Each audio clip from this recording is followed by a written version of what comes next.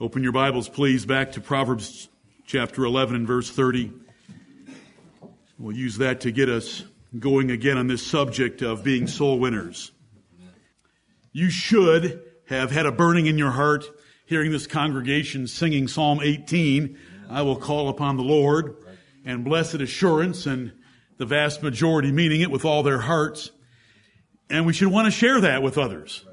And we want them to share it with us. We want them to have the joy in the Holy Ghost of knowing the Lord Jesus Christ has secured for us an everlasting salvation and will not lose any of those for whom He died. Proverbs chapter 11, verse 30. The fruit of the righteous is a tree of life, and he that winneth souls is wise. If you want to be a practically righteous person today, tomorrow, this week, then you should be a tree of life to others.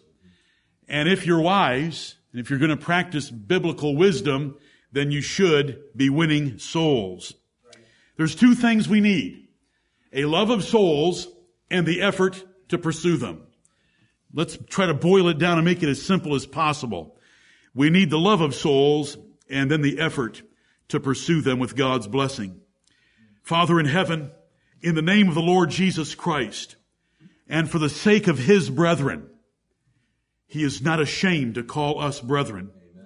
For the children that you gave Him to redeem, that we have the opportunity to meet in this life, we pray that you would give us the love for their souls that Paul had, and give us the wisdom that he had as he showed on Mars Hill, to take what he had available and press home the claims of Jesus Christ on their lives.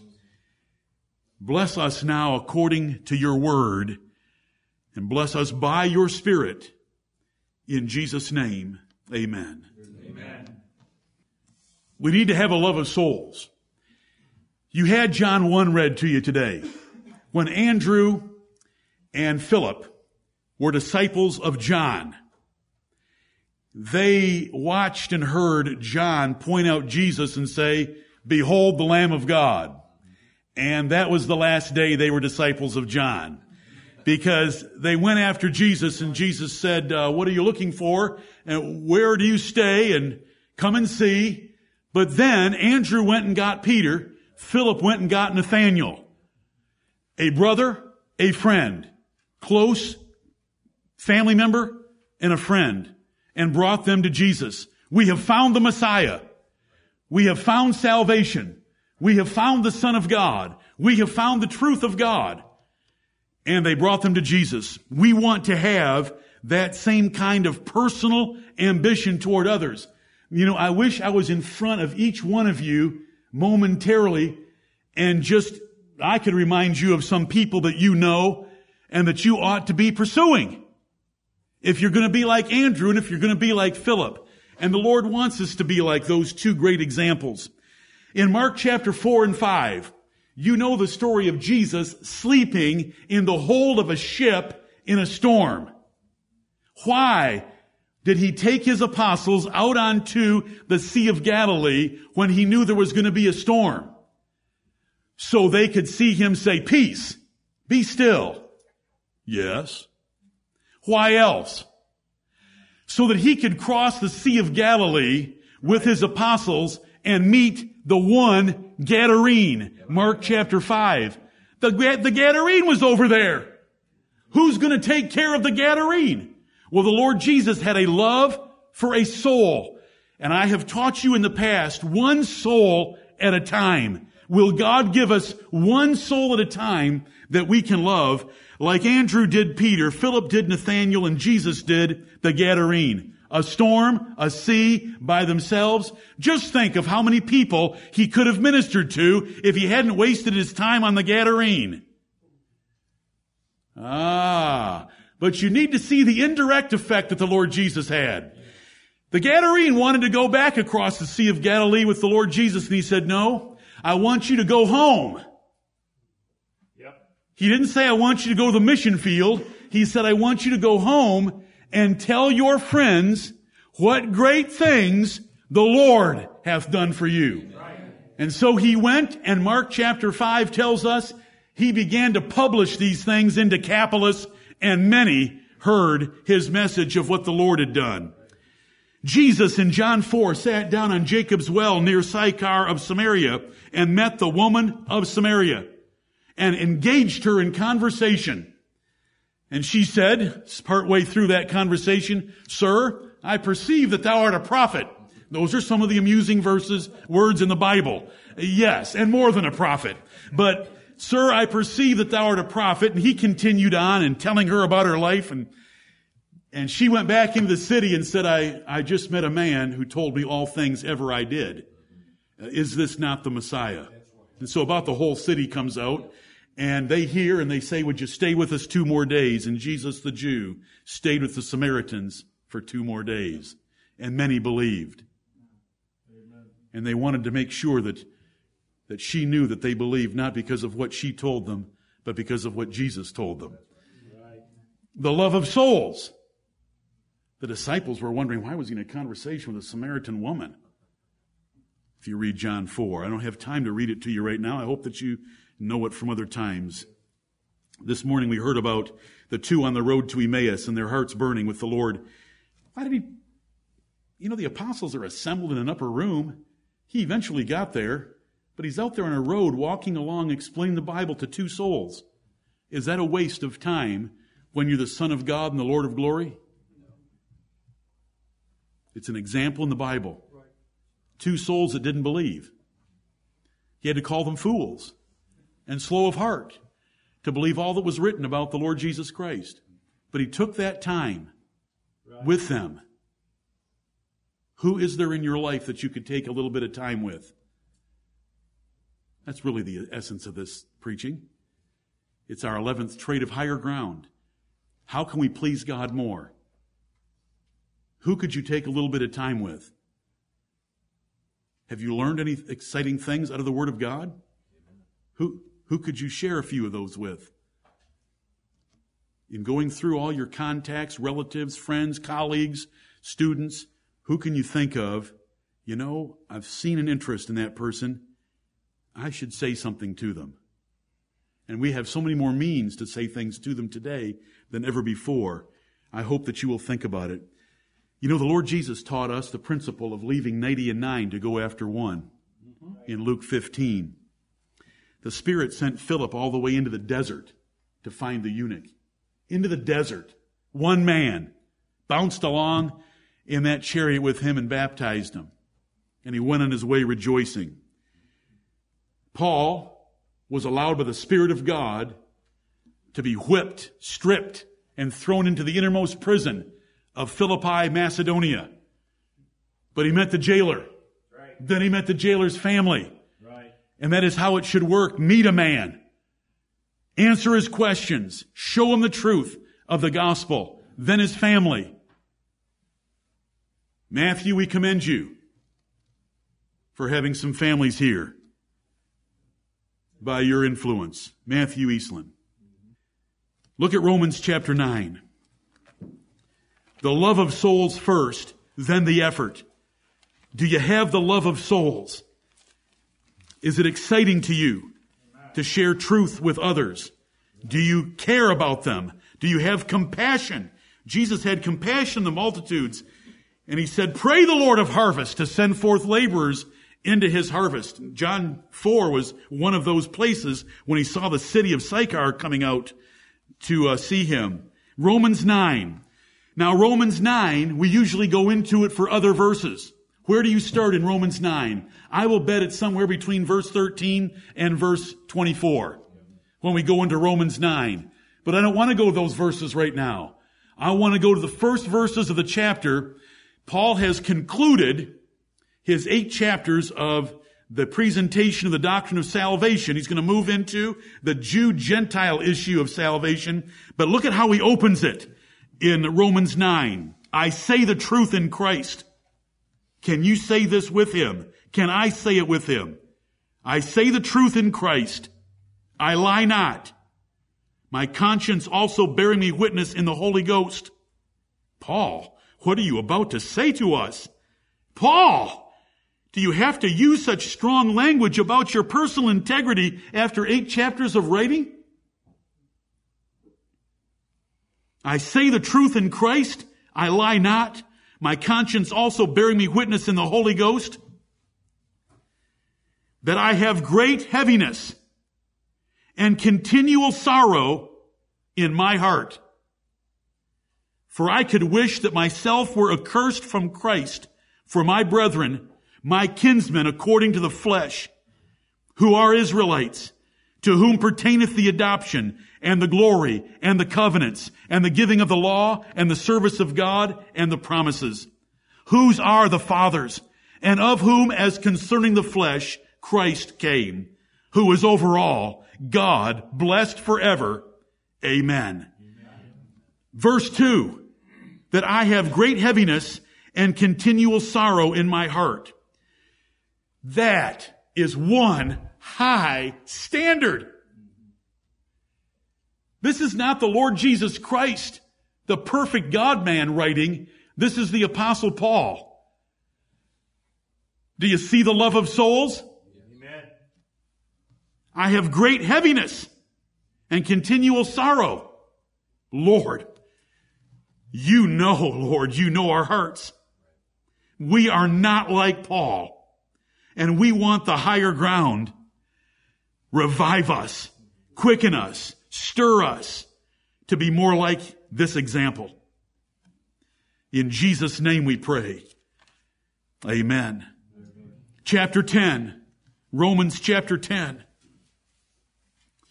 Now the Apostle Paul, with those 5 verses opening chapter 9, was not contradicting what he taught in the rest of the chapter. Right. He was praying and of great heaviness and sorrow for God's elect, that they would come to a knowledge of the truth, and he repeats it a little bit differently right here in the first 4 verses of chapter 10. Brethren, my heart's desire and prayer to God for Israel is that they might be saved. For I bear them record that they have a zeal of God, but not according to knowledge. For they being ignorant of God's righteousness and going about to establish their own righteousness, have not submitted themselves unto the righteousness of God. For Christ is the end of the law for righteousness to every one that believeth. In between the first 5 verses of 9 and the first 4 verses of 10 is a statement, they are not all Israel which are of Israel. Right. Which Israel do you think Paul is praying for in chapter 10? Those that aren't Israel or those that are Israel? If it's those that are Israel, which would make him consistent with himself, then it's elect Israel that are truly the children of God, that are vessels of honor, made to glory, but they weren't converted. Right. We believe that our role from the Scriptures, by God's grace, is to convert men to the truth. God elects them. Christ justifies them, the Spirit regenerates them, and God will glorify them in the great day of judgment when He raises us and our bodies from the graves, but we're responsible for converting them. Jesus told Peter, just before His crucifixion, Satan has desired to have you. I've prayed for you that your faith fail not when thou art converted. Strengthen your brethren. Peter, you're going to have a mess in the next few hours, but you're going to be converted out of it. That means to be turned back, to be changed and turned. When we convert something, we change it from one use to a different use, from one nature to a different nature, from one status to a different status. And our role is to convert men.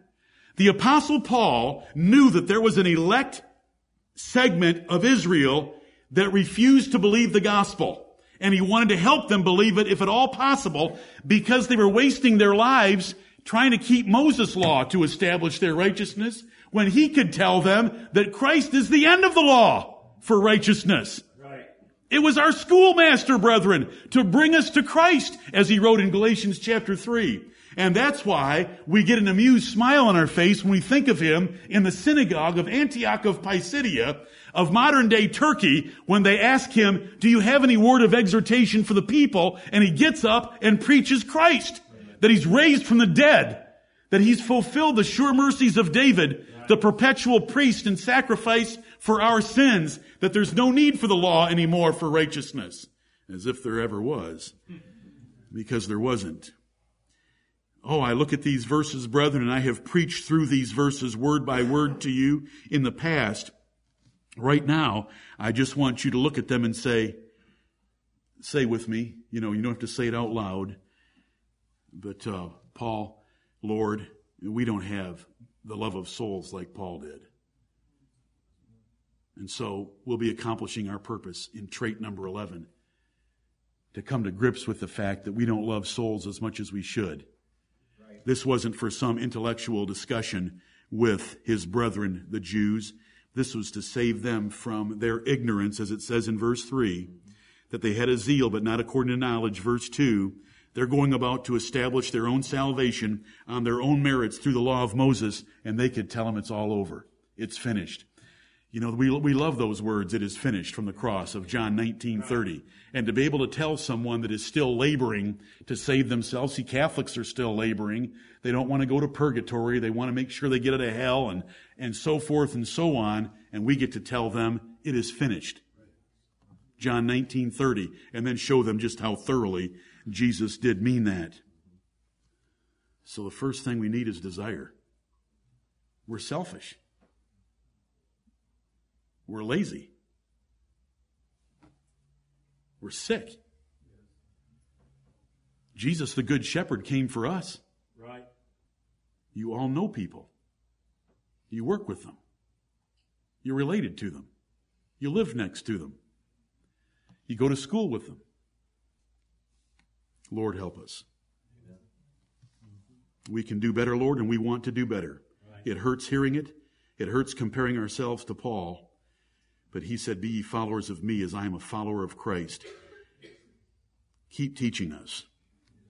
Move us by your Holy Spirit to love souls more. The next thing we need to do is open our mouths, or use our fingers or use our thumbs in today's age. Look at Job chapter 4 with me, and let's see about Job. Now, we've got some soul winners in Job, and we've got some soul losers. There's 2 soul winners in Job. It's Job and Elihu, and there's 3 soul losers. Eliphaz, Bildad, and Zophar. What a mess they were. I hope that you can do better in your soul winning than they did. They thought they were winning him. They were going to get him to repent because he had all these secret sins, the mistresses on the side, the idols in the backyard hidden in the woodshed.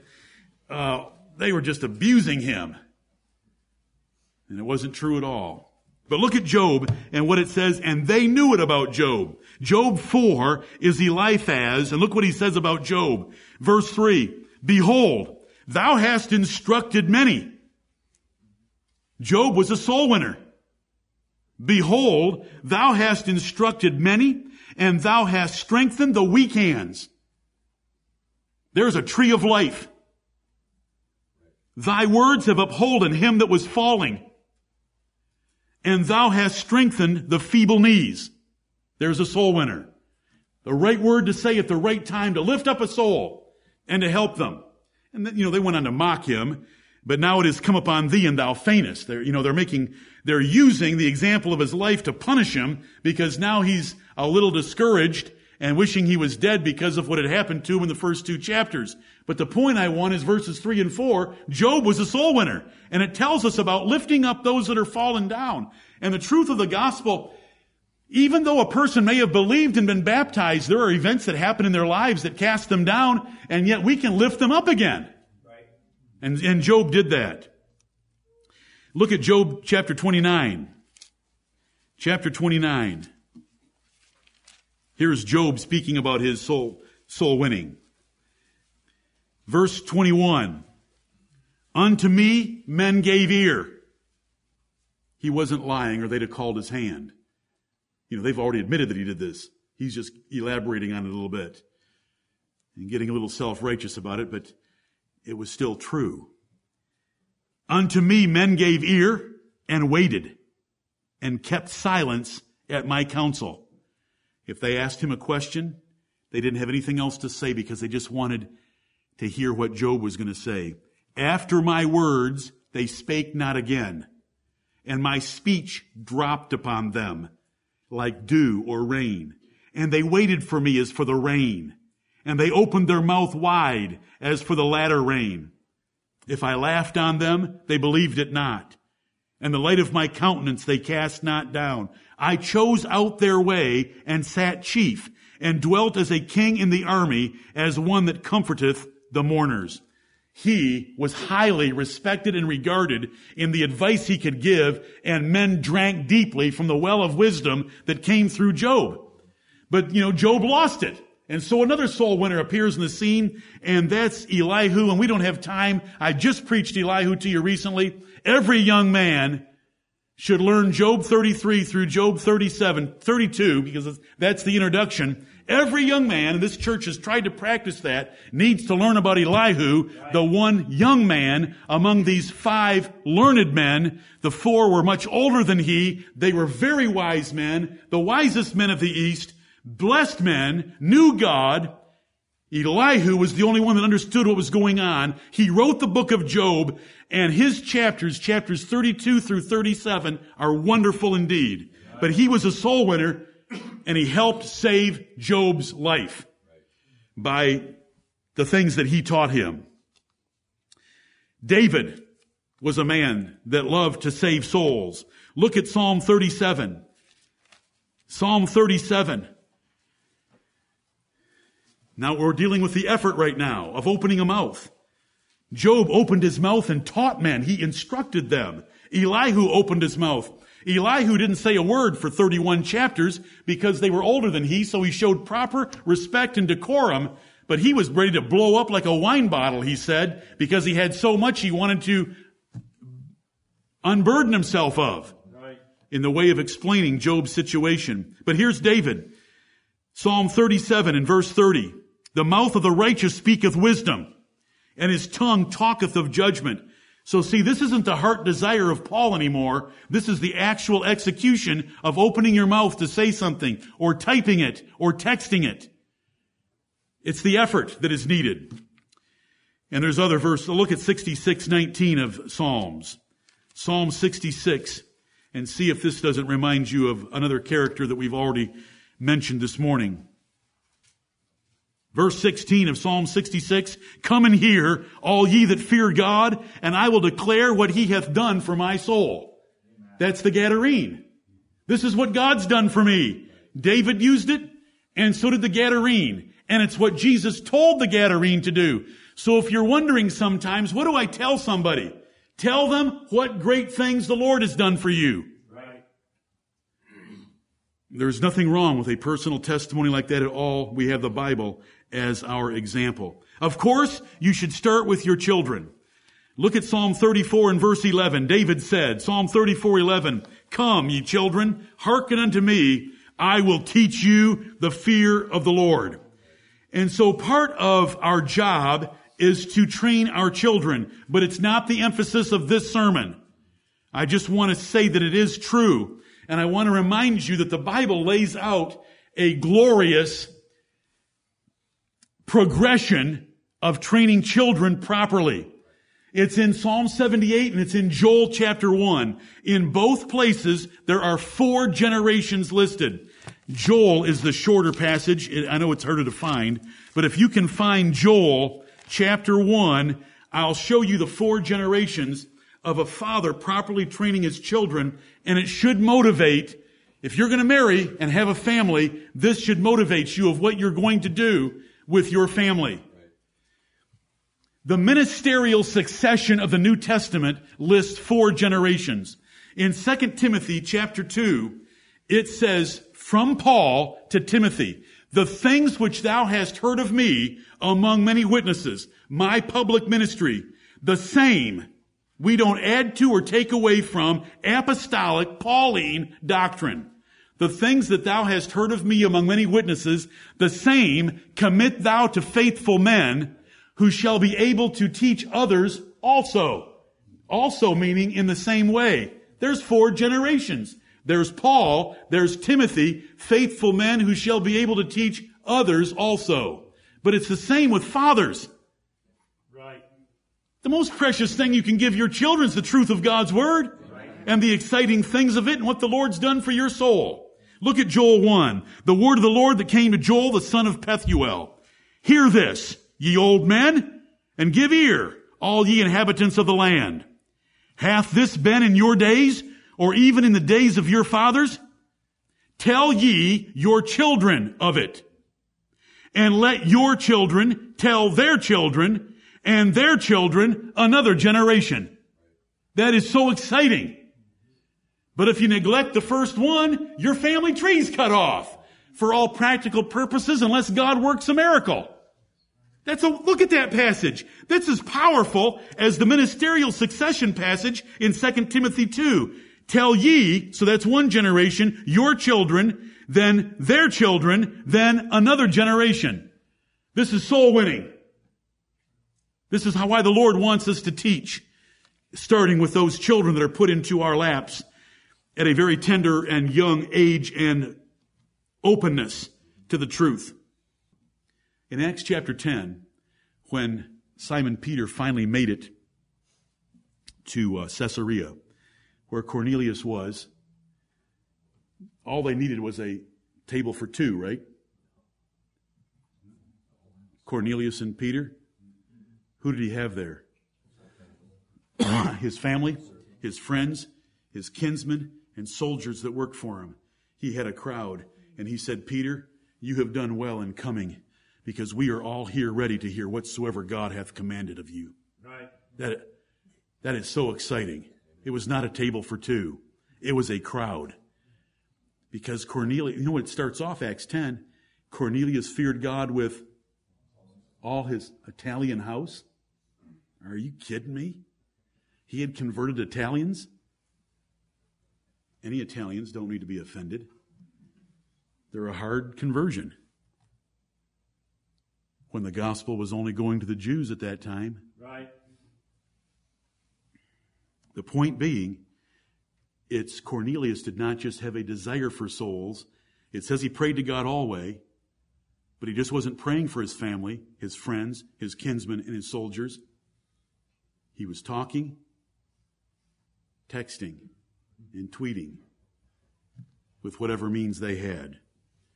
Aquila and Priscilla, you heard it from Mark this morning, went after the powerful Apollos. That was an effort. It takes initiative.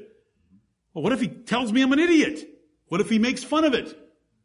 What if I'm a marked man? They went and did it. Who do you know? Got any family? Got any friends? Got any colleagues? Who do you know? Adam, you confronted Colin one night under a truck changing oil. He's here because of it. Right. So there's desire, and then there's let's do something. Who can I write? Who can I text? Who can I see? Who can I send a verse to? You have some of the neatest inventions in the history of the world to just slide in to somebody's life and they pop up and they have to read a verse. Isn't that terrible? A verse from you. You have advantages. And if you like social media, then use that social media. Let it be your marketplace. Right. Paul went to the marketplace because at the marketplace in Athens, people would talk about new things in philosophy and they would debate things. Paul went there to find people that wanted to hear new things, and he gave them a new thing. He gave them Jesus risen from the dead and coming back to judge you philosophers. I hope you enjoyed Acts chapter 17 last night if you read it. Did you notice that he did not quote Scripture to them? He did not quote Scripture. He quoted a Greek minor poet to them. He referred to their altar to the unknown God. You don't know who to worship. I'll tell you about him. I'll tell you something about the blood of all men, that you Athenians, you philosophers that think you Greeks are so wise, are no different than the barbarians in the world, because God hath made of one blood all nations of men to dwell on the earth, and the providential distribution of their nations and the boundaries thereof are by God's design. He just laid into them with basic, fundamental, creator, providential God over their lives, and that there's no way that he could be worshipped in any of the stupid temples you have built, because such a God is not worshipped in a temple built with hands. It is so logical. It is philosophy 101, bam! Right in their chops. These guys thought that the world began and ended with them. He used them. Then he abused them. And you know what? Some repented. Right. I was talking to Nancy at break time. I can't wait to get to heaven to meet Damaris. I just like Damaris. All it says is, and a woman named Damaris got up. Do you know what a privilege it was for a woman to sit on Mars Hill with the philosophers of Athens, Greece? She had a choice. The most exalted woman in Athens, or the Lord Jesus Christ, who's risen from the dead and he's coming back to judge this world. I take Jesus. Right. If that doesn't do anything to you, I don't know how to do anything to you. Because and a woman named Damaris. Can you imagine the thought, thinking, you're sitting in that crowd they're mocking the Apostle Paul, they're making fun of the resurrection. Some are saying, yeah, we'll hear about you. We'll hear about this again sometime. And she just gets up and slips out with Dionysius the Areopagite. I wonder how often he spent on Mars Hill, or how often he was at Mars Hill since he was named the Areopagite. That's the other name for the place. The effort. Paul was in there. You can do this. Brethren, you can do this. The Thessalonians did it. From them sounded out the word of the Lord. We have tools that no one's ever had before. We should be soul winners in the sense of converting men from darkness to light. These men don't need to be aborigines. You know, there's a lot of people in America right now that are in a lot of darkness. The eunuch was in some darkness. He couldn't even figure out Isaiah 53. You know, everyone in here knows what Isaiah 53, who it's about and what it's about. Cornelius was in darkness. He didn't know what to do. Apollos was in darkness about the Lord Jesus Christ having already fulfilled the ministry of John the Baptist. There's no Bible precedent for worrying about aborigines' brothels or those farthest from God. Paul never went after those the farthest from God. Paul went after those that already showed the fear of God. And that's what we're supposed to look for.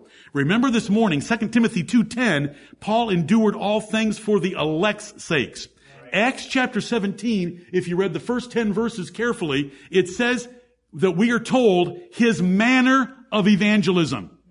What was his manner of evangelism? To go to a new city, get the yellow pages, and look up not the brothels, not the malls, and not the football stadiums to hold John 3:16 up behind the goalposts.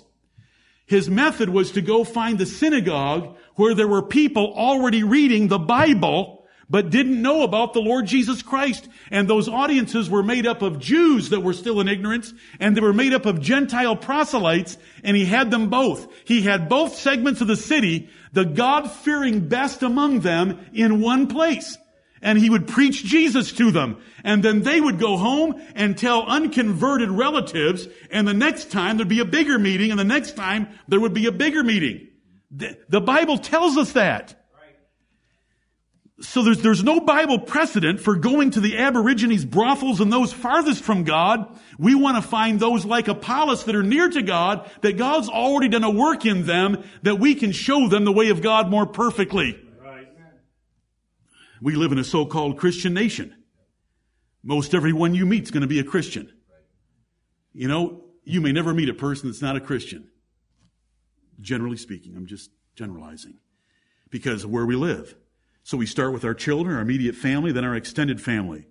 You know, the Bible says that spouses are able to save spouses. Right. Two places in the New Testament, 1 Corinthians 7:16 and 1 Peter 3:1. Let's use the Corinthian passage. They're both equally effective. 1 Corinthians chapter 7. This is soul winning of the Bible sort.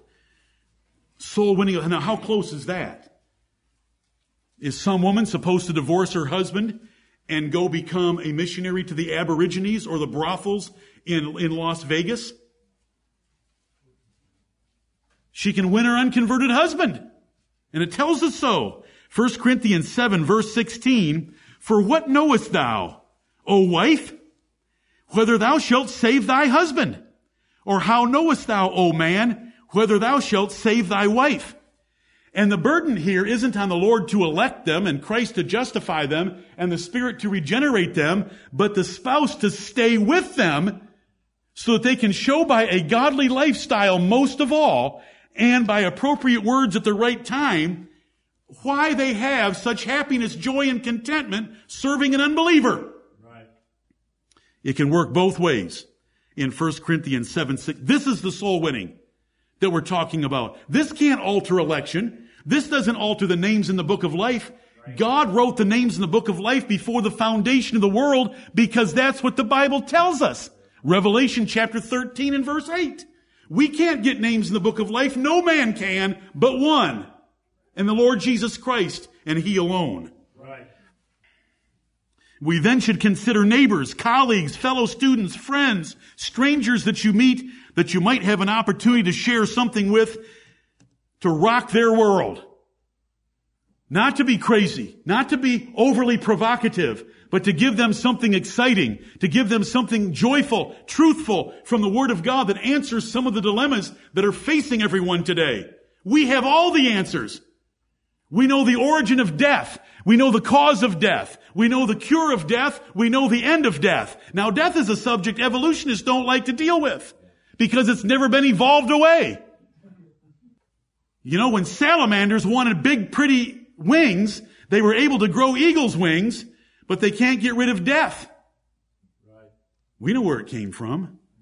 You know, we have answers, you know, the political upheaval in our country, moral degradation in our country. We have the answers. We know where it came from. Now, some of these you need to be a little bit careful with. But if somebody ever says, where did sodomy come from? Well, they don't call it that anymore. But where did the gay lifestyle come from? We know exactly where it came from. Romans chapter 1 tells us that when people are unthankful and they don't give glory to their Creator, period. That's where it came from. God's rewired this nation so that they want to do perverse things among themselves, to disgrace themselves, and God says it is a fit punishment for not being thankful to me. It's Romans 1, 18 through 28. Right. It's as plain as a first grade primer. I wouldn't start with that. I don't think I had that in the first line of my table called small pill evangelism. Because we'll all be meeting at the local detention center trying to get you out. There are people around you that are in darkness. The Apolloses, the Corneliuses. They need to know the way of God more perfectly, and you can tell them. And you should have a desire for it, and you should make the effort. We wait until we see some interest on their part in communication with them, that they have an interest in the things of God. They have a fear of God. It may not be very developed.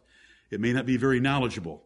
But they have a conscience about them, and when we sense that conscience, we can start to tell them things that will benefit them. But then there's a conversion and a salvation and a soul winning that we're supposed to do inside this church. Look at James chapter 5. And so we want to cover this subject of soul winning as widely as we can, though it won't be as deep as we could because it's been done before and it may be done at some other time. We should be soul winners in the sense of recovering men from error back to the truth, because this is what the Bible says. We have a duty toward each other to keep us all strong in the faith and not be moved away from the hope of the gospel. Look at the last two verses of the epistle of James, and he's out of there. There's no salutation, there's just this. James 5:19, brethren, if any of you do err from the truth, and one convert him, let him know that he which converteth the sinner from the error of his way shall save a soul from death and shall hide a multitude of sins. Right. Amen. Brethren, if any of you do err from the truth. So there's a soul winning function that we all owe to each other when we see any one of us erring from the truth. Doctrinally, practically, whatever. When we see a person slipping, we're supposed to go after them. Brethren, if any of you, these believers, these beloved believers, these beloved brethren that James is writing could depart from the truth, and it's our job to save them by recovering them. Let him know that he which converteth, see, change back. He's in the truth. He slips out of the truth. You sit down with him, you get him back in the truth. He slips out again. If we're honest, and you get him back in. You convert him back in. Let him know that he which converteth a sinner from the error of his way, it's his error. He's fallen into heresy. Shall save a soul from death and shall hide a multitude of sins. Save a soul from death. A soul that is no longer in fellowship with God because they're imbibing error and living an unholy life is saving them from death. The word death is used that way a number of times in the New Testament. It talks about widows that are living in pleasure. They are dead while she liveth. 1 Timothy chapter 5 and verse 6. The prodigal's father said of him, this my son was dead. No, he wasn't. But he was dead to fellowship. There was no death certificate filled out for him, but he was dead to fellowship.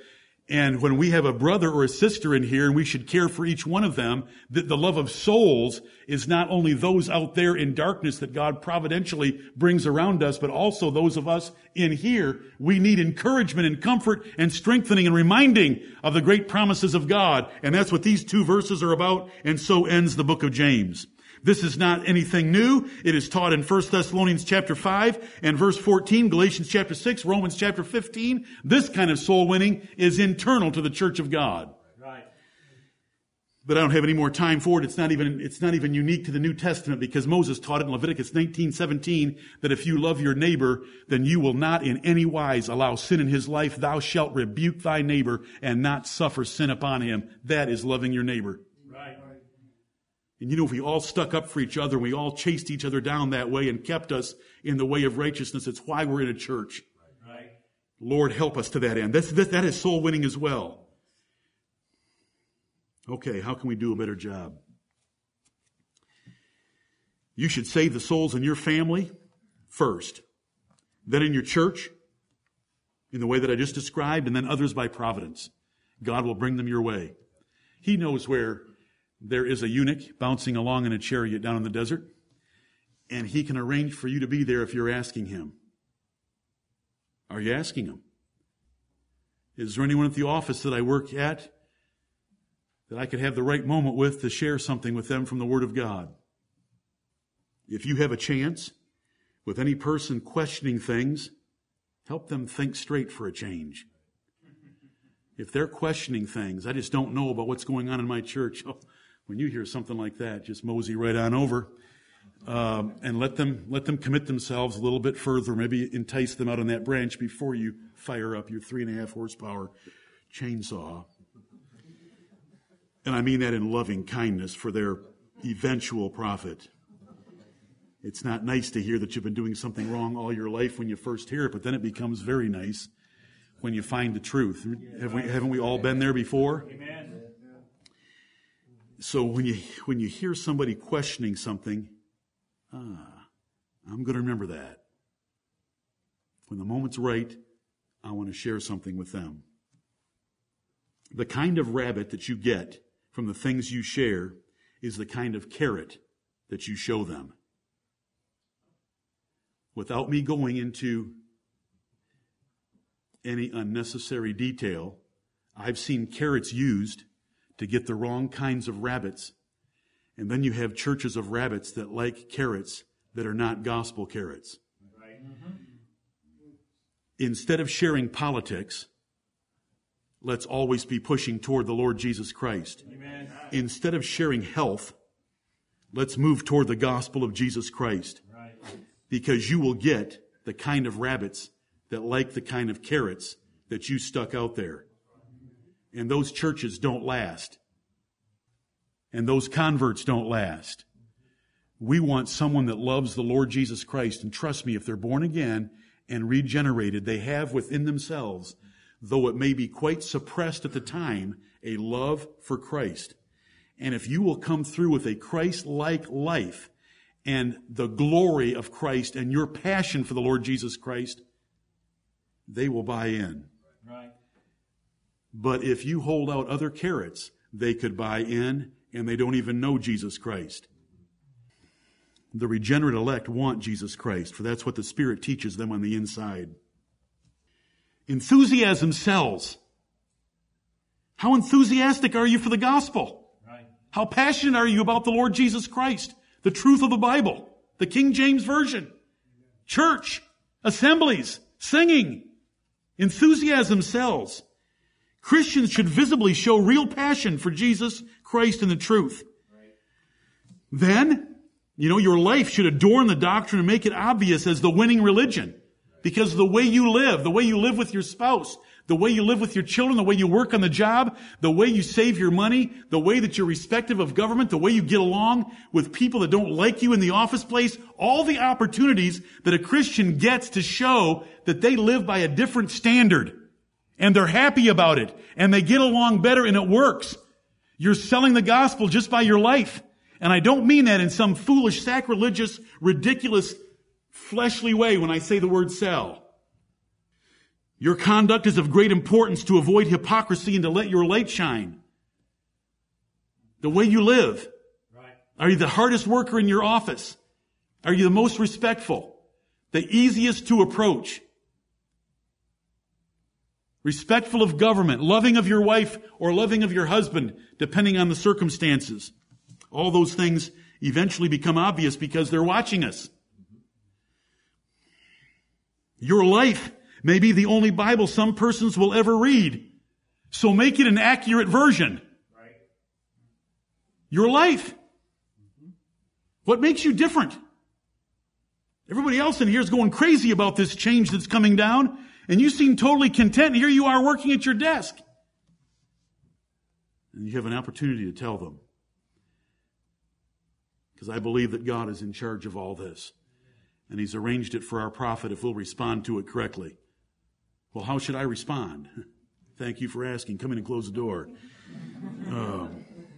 You're going to have these Lord, give us more opportunities.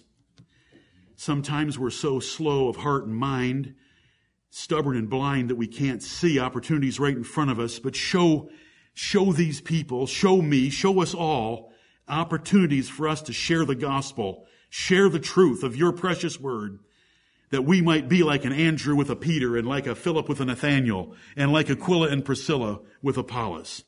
In Jesus' name, Lord, we ask thee. Amen. Look at 1 Corinthians 14. 1 Corinthians chapter 14. I want to commend this church. I want to commend this church for your attendance.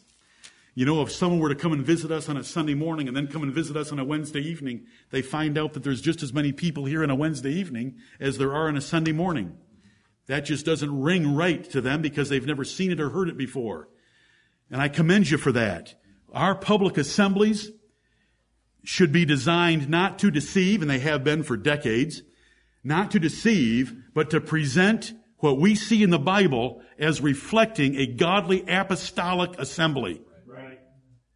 And you should hate any disturbances to those assemblies. Look at these verses. I enjoy these, and I hope that you will with me. Paul is explaining, stop speaking in tongues all the time. Because when visitors come in, they think you're a bunch of mad barbarians. There's so much noise and confusion going on. Let there be some profitable teaching being done. That's the context. Verse 24. But if all prophesy, he's saying, stop the tongue speaking and let people prophesy. That means to preach and to reveal God's will by inspiration back in that day. But if all prophesy and there come in one that believeth not, there's an unbeliever, or one unlearned, he doesn't know much about the truth of the gospel, he is convinced of all, he is judged of all, because he understands every word that is being said, that he does not have faith like that, and he does not know the Lord Jesus Christ like that, and he did not know about the coming of Jesus Christ to judge this world. Okay? He's hearing all these things. Verse 25, and thus are the secrets of his heart made manifest, and so falling down on his face, he will worship God and report that God is in you of a truth. Is that possible? That we can have church services that people could come into that are wondering, that are wandering, that are questioning, that are looking for a church, that are looking for truth, that are looking for Christ, and by the love we have to each other, does the Bible say that anywhere? John 13, 34 and 35, by this shall all men know that ye are my disciples, by the love ye have one to another. But this one right here, everything done out of this pulpit is reverent. It is based on the Word of God. We present the Word of God over and over. Introductions to services, men reading Scripture, over and over, the Word of God. We don't dress casually, not because we're trying to show off suits. We're trying to stop the degradation of worship in America. The Bible says that worship is supposed to be done with reverence and godly fear. And if we reverence somebody that we're going to interview with or we're going to have a performance appraisal with on the job, we dress up for them. And Malachi chapter 4 tells us Malachi 1 tells us we should be consistent in the matter that if we're going to dress up or treat an earthly authority that way, we should treat the Lord that way. There's reasons why we do what we do. And we lay as much scripture out there because we love the Word of God. But when the Lord has regenerated a person and they've gone to a church where all the emphasis is on the praise band and all the emphasis is on storytelling and some charismatic leader is up there talking about himself, then they come to a church where the emphasis is on the Bible. Look what it says. And thus are the secrets of his heart made manifest. And so falling down on his face, he will worship God and report that God is in you of a truth. There's reasons why we do what we do. And we want to just keep right on doing them. And I hope that this short point right now will help you all think about it. We want to keep our attendance up. We don't come for visitors' sake, but it's just another reason out there. We assemble faithfully because the Bible tells us to in Hebrews 10:25, because we want to be around the people of God. We want to be under the preaching of God's Word. We want to be in the house of God. We want to go where the Spirit of God is in the New Testament. Amen. I just like those verses. I hope you did. Amen. So our apostolic simple worship method, we just trust that God's elect will be intrigued by it and want to come back. I shared with you just a few weeks ago about how a person had been here, an intelligent, inquisitive, skeptical man, and he was here because of a brother in here. And his mind was in turmoil because of some of the things we believe. Understood. But he told me and he wrote me, and I have it in writing from him, 10 feet out on that sidewalk. He said, I knew I had been in the house of God with God and His people. Okay. Our services should be sober, edifying, enthusiastic, family integrated, and with warm greeters to anyone who comes. Our love of each other should be palpable, without pretensions. Right. We should avoid any disturbances as much as possible to make it pleasant for them to be here, without too many whining children and exits for toilet breaks and so forth. Okay, then you need to know how to tell people the truth. Once you make an effort toward them, you better know what you're talking about. So Hebrews 5 says, when for the time ye ought to be teachers, you have need that one teach you again, which be the first principles of the oracles of God. We should all be making advances beyond the first principles of our faith. Right. And I hope that you are. We try to do it out of the pulpit through emails, constantly through the week. Lord, help us to that end. I'm hurrying now a little bit. Oh, that was on cue. Don't worry about it, Chris. I brought that on myself for even mentioning it. You all know how those things work. Let's be amused by it. Please help me. Proverbs 22. Proverbs 22. Let me try to wrap this up quickly, although I have a number of points I want to make. When we make we've got to have the love of souls, then we've got to make the effort. But before we make the effort, we better know what we're talking about. Right. Because if you make the effort with someone, they can ask you some questions that'll really get your attention. I've never heard that before. But there's an answer for that. Do you know the Bible answer when somebody asks you a question that you don't know the answer for? It's Proverbs 15:28. The heart of the righteous studieth to answer. I'll see you next week. You got a Bible basis for it. The heart of the righteous studieth to answer. Listen, if I was to answer that right now, I think I'd be trying to snow you. So let me go get the right answer and I will get back to you. And always get back to them. Right. But you can go get an answer and I'll help you get the answer if the Lord will help me.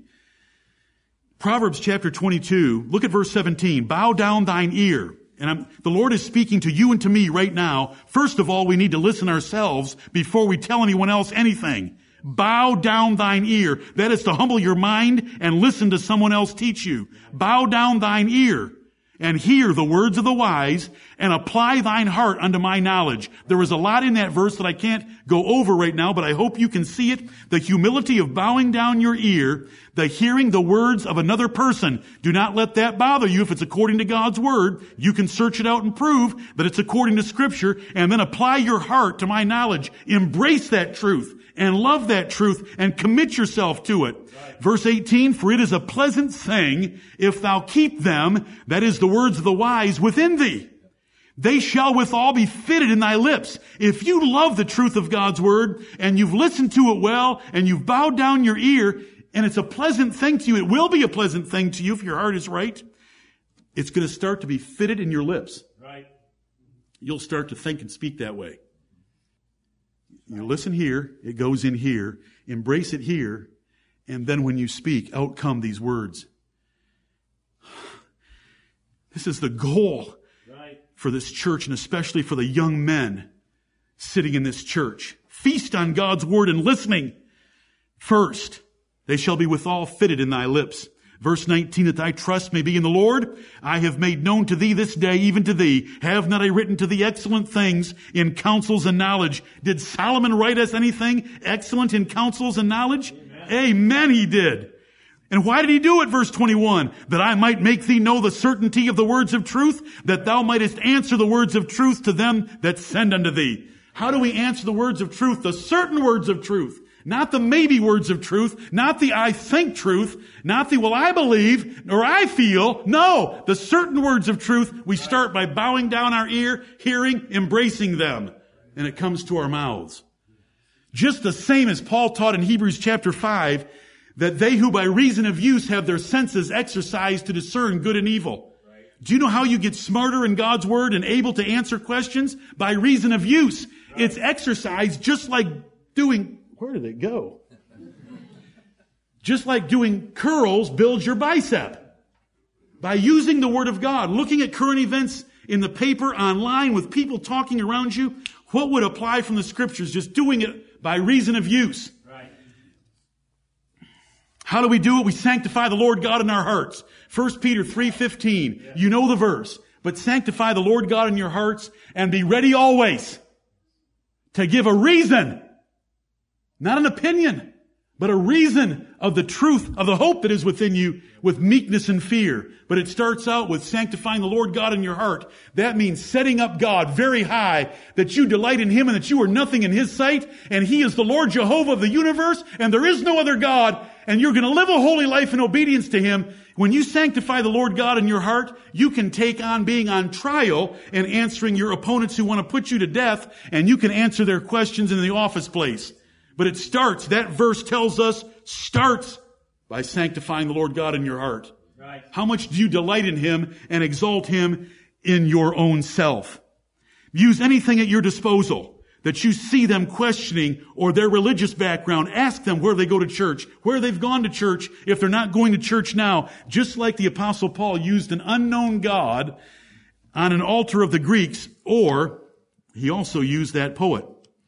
Find common ground when you can. Agree with them when you can. When Paul preached in Acts 13 in that synagogue situation that I've referred to twice already, now it's 3 times, when I can no longer do this, then you'll know that I'm losing my mind. To tell you how many times I've repeated myself. When Paul was in that synagogue in Antioch of Pisidia, if you go read his sermon in Acts 13, do you know what those Jews were saying all the way down through it until it got to the invitation? They were shouting amen. He was finding common ground with them. So did Stephen in Acts chapter 7. When you go read Stephen's lengthy sermon that's recorded in Acts chapter 7, they would have been shouting amen 80% of the way through it. The Apostle Paul, when he gave his testimony later in the book of Acts, they were all shouting amen until he used a G word. That they didn't want it, Gentile. They did not want to hear that word. Because Paul said as he got along toward his testimony, the Lord Jesus Christ appeared to me and say, I send you to the Gentiles. Well, as soon as they heard the word Gentiles, kill the man. But until then, find some common ground. We don't have to disagree with everybody on every point. We don't want to. Right. Consider the importance of friendliness and hospitality. which are commandments. Be not forgetful to entertain strangers. Some have entertained angels unawares. Think about fishing. Is soul winning called fishing in the Bible? It is. Do we do it with M80s? Don't turn around. We used to call it Apache evangelism. We thought that the King James Bible was our tomahawk, and that we were supposed to go find ourselves an Arminian so that we could put another scalp on our belts. A long time ago, Lord, forgive us for any damage that we did to the children of God. Consider fishing. Where do you go to fish? In the woods? Or do you go where there are fish? Okay? You say that's out. Well, we're thinking about soul winning. Go to where you might run into somebody who's thinking a little deeper than most. You use the right bait. Doesn't each kind of fish, I'm asking you. You know I'm asking you. Doesn't each kind of fish need some kind of a bait that attracts them? So you got to be thinking about what bait would attract this fish. Don't look at me that way, Donald. You know I don't know what I'm talking about. Do you frighten the fish? Paul and I can only remember sitting in aluminum rowboats as young boys. It's 105 in the shade. Sweat is running from every pore. Don't move, boys. You'll scare the fish. So we should, it doesn't matter whether you're using a net or a pole. It doesn't matter what you're doing. You don't scare the fish off. Right. You want to lull them in. So we shouldn't be violent in our approach to them. You know, they're scorners sometimes, and should they be responded to violently? Yes. But not to ones that we're talking about. So we go where there are fish, we use the right bait, we don't frighten them, and what else does it take that I don't have? Patience. You know, I want to jump in the water and chase them. To wait for them to come to, that was too much. Dads learn too. He'd rather sit and shoot rather than wait for fish to jump in the boat. But you understand, we're supposed to be fishers of men. So let's do it that way. Let's go where there are fish. Let's use the right bait. Let's not frighten them, and let's be patient because we're waiting for the Lord to reveal His to us. It's going to be hard work, and only a few will respond to be consistent with our gospel. Only a few love the truth. There's many that go in the broad way and the wide gate, but there's only a few that want the straight gate and the narrow way. Just keep that in mind. We want to pray for contacts far and near, and we want to increase our use of this powerful means, and that is to pray for God to send us someone that we can share His truth with. Right. He will arrange it if you have the heart for it and are ready for it. Let's not be like Jonah, who in our love of the truth might despise unbelievers and is waiting for the world to go to hell. You know, that's what Jonah was waiting for. He wanted Nineveh to go to hell. He wanted Nineveh to burn up. He built himself a box seat. Jonah chapter 4. He didn't want to go preach the first time because he didn't want anyone to be converted because he knew that God was gracious and would spare the city. Right. That had 120,000 souls under 5 years of age. Our world is going to hell. But we don't have to delight in that fact. We want to save and help as many as we can along the way, right, that the Lord might bring our way. Jonah had a terrible attitude. He's in the Bible, so there's comfort in the little book of Jonah sometimes, but we want to be different than Jonah. Crush your liberty if it might hinder the truth. Their conscience rules. Do you all understand that? When you're doing something that could be questioned by someone else's liberty, don't do it. We can give it up for them. We'll gladly give it up for them. Paul says some powerful things in chapters 9 and 10 of 1 Corinthians about being made all things to all men that he might by all means save some. And so we should be willing to change in order to influence people more effectively. You have detailed outlines and many other helps online for most Bible questions that anyone's going to ask you. If you hear a discussion about Calvinism and Arminianism, you can bring them an outline with pictures of John Calvin and Jacobus Arminius, and you can present them a table of the 5 points of Calvin, the 5 points of Arminianism, and where we disagree on 2 points. It's been ready-made for you. You have many other helps online. Do you know how to use that little magnifying glass and do a search for a chapter of the Bible, for a verse, for a doctrine, a concept, a question, a heresy? there's a lot of help there for you. Where do you fail, brethren? Where do we fail? Is it no desire? Then let's pray for God to revive our desire. Is it no prayer?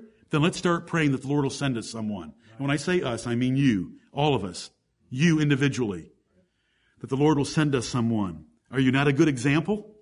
Then live a different life in front of them. Live the life that God wants you to live for Him. Right. If you live the life for Him that He wants you to live for Him, it'll be enough to generate questions by others that are born of Him. There's no better friends in the Bible than Jonathan and David. Are you a Jonathan? When David was holed up in the woods trying to hide from King Saul, the Bible tells us in 1 Samuel 23:16, Jonathan went to him in the wood and strengthened his hand in God. Amen. Oh. Do you know what the souls of those two men were like deep in the woods when Jonathan got done lifting David back up? The praise that would have come out of their mouths. Their hearts would have been ready to explode. And if he'd have tossed them two swords, they'd have taken on all the Philistines and Hittites and Egyptians together. We want to be soul winners like that. Right. When you're rebuffed in your efforts, look for easier fruit elsewhere. I have an example of Jesus in Luke chapter 9 and the Apostle Paul in Acts chapter 13.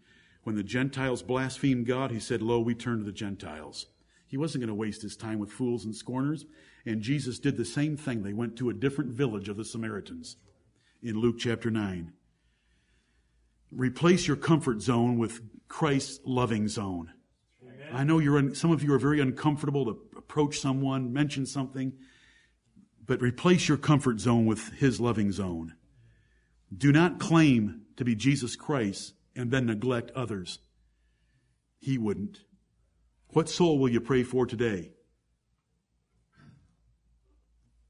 And labor for today? Which soul tomorrow? We have business cards to introduce Solomon's Proverbs. It's the easiest way to do it.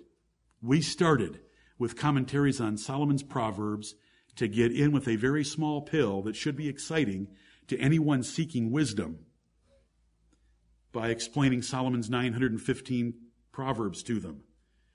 But you know, at the end of each proverb, I try to bring in the church that they're attending, whether they're hearing preaching of the gospel, and where Christ Jesus fits into that message of that commentary. It's the easiest one to use. There's cards over here that you can take. Take as many as you want, but use all that you take, and we'll print them until the cows come home. It's an easy way to do it. There's a couple different cards over there. One explains more about our church. One is just about the Proverbs commentaries. There's larger brochures over there to hand them about our church that explains 6 things about our church. It's a little hard. It's a little harsh. You know, I've read it a couple more times over the last couple of days and wish I could rewrite it, but it'll separate the chaff from the wheat.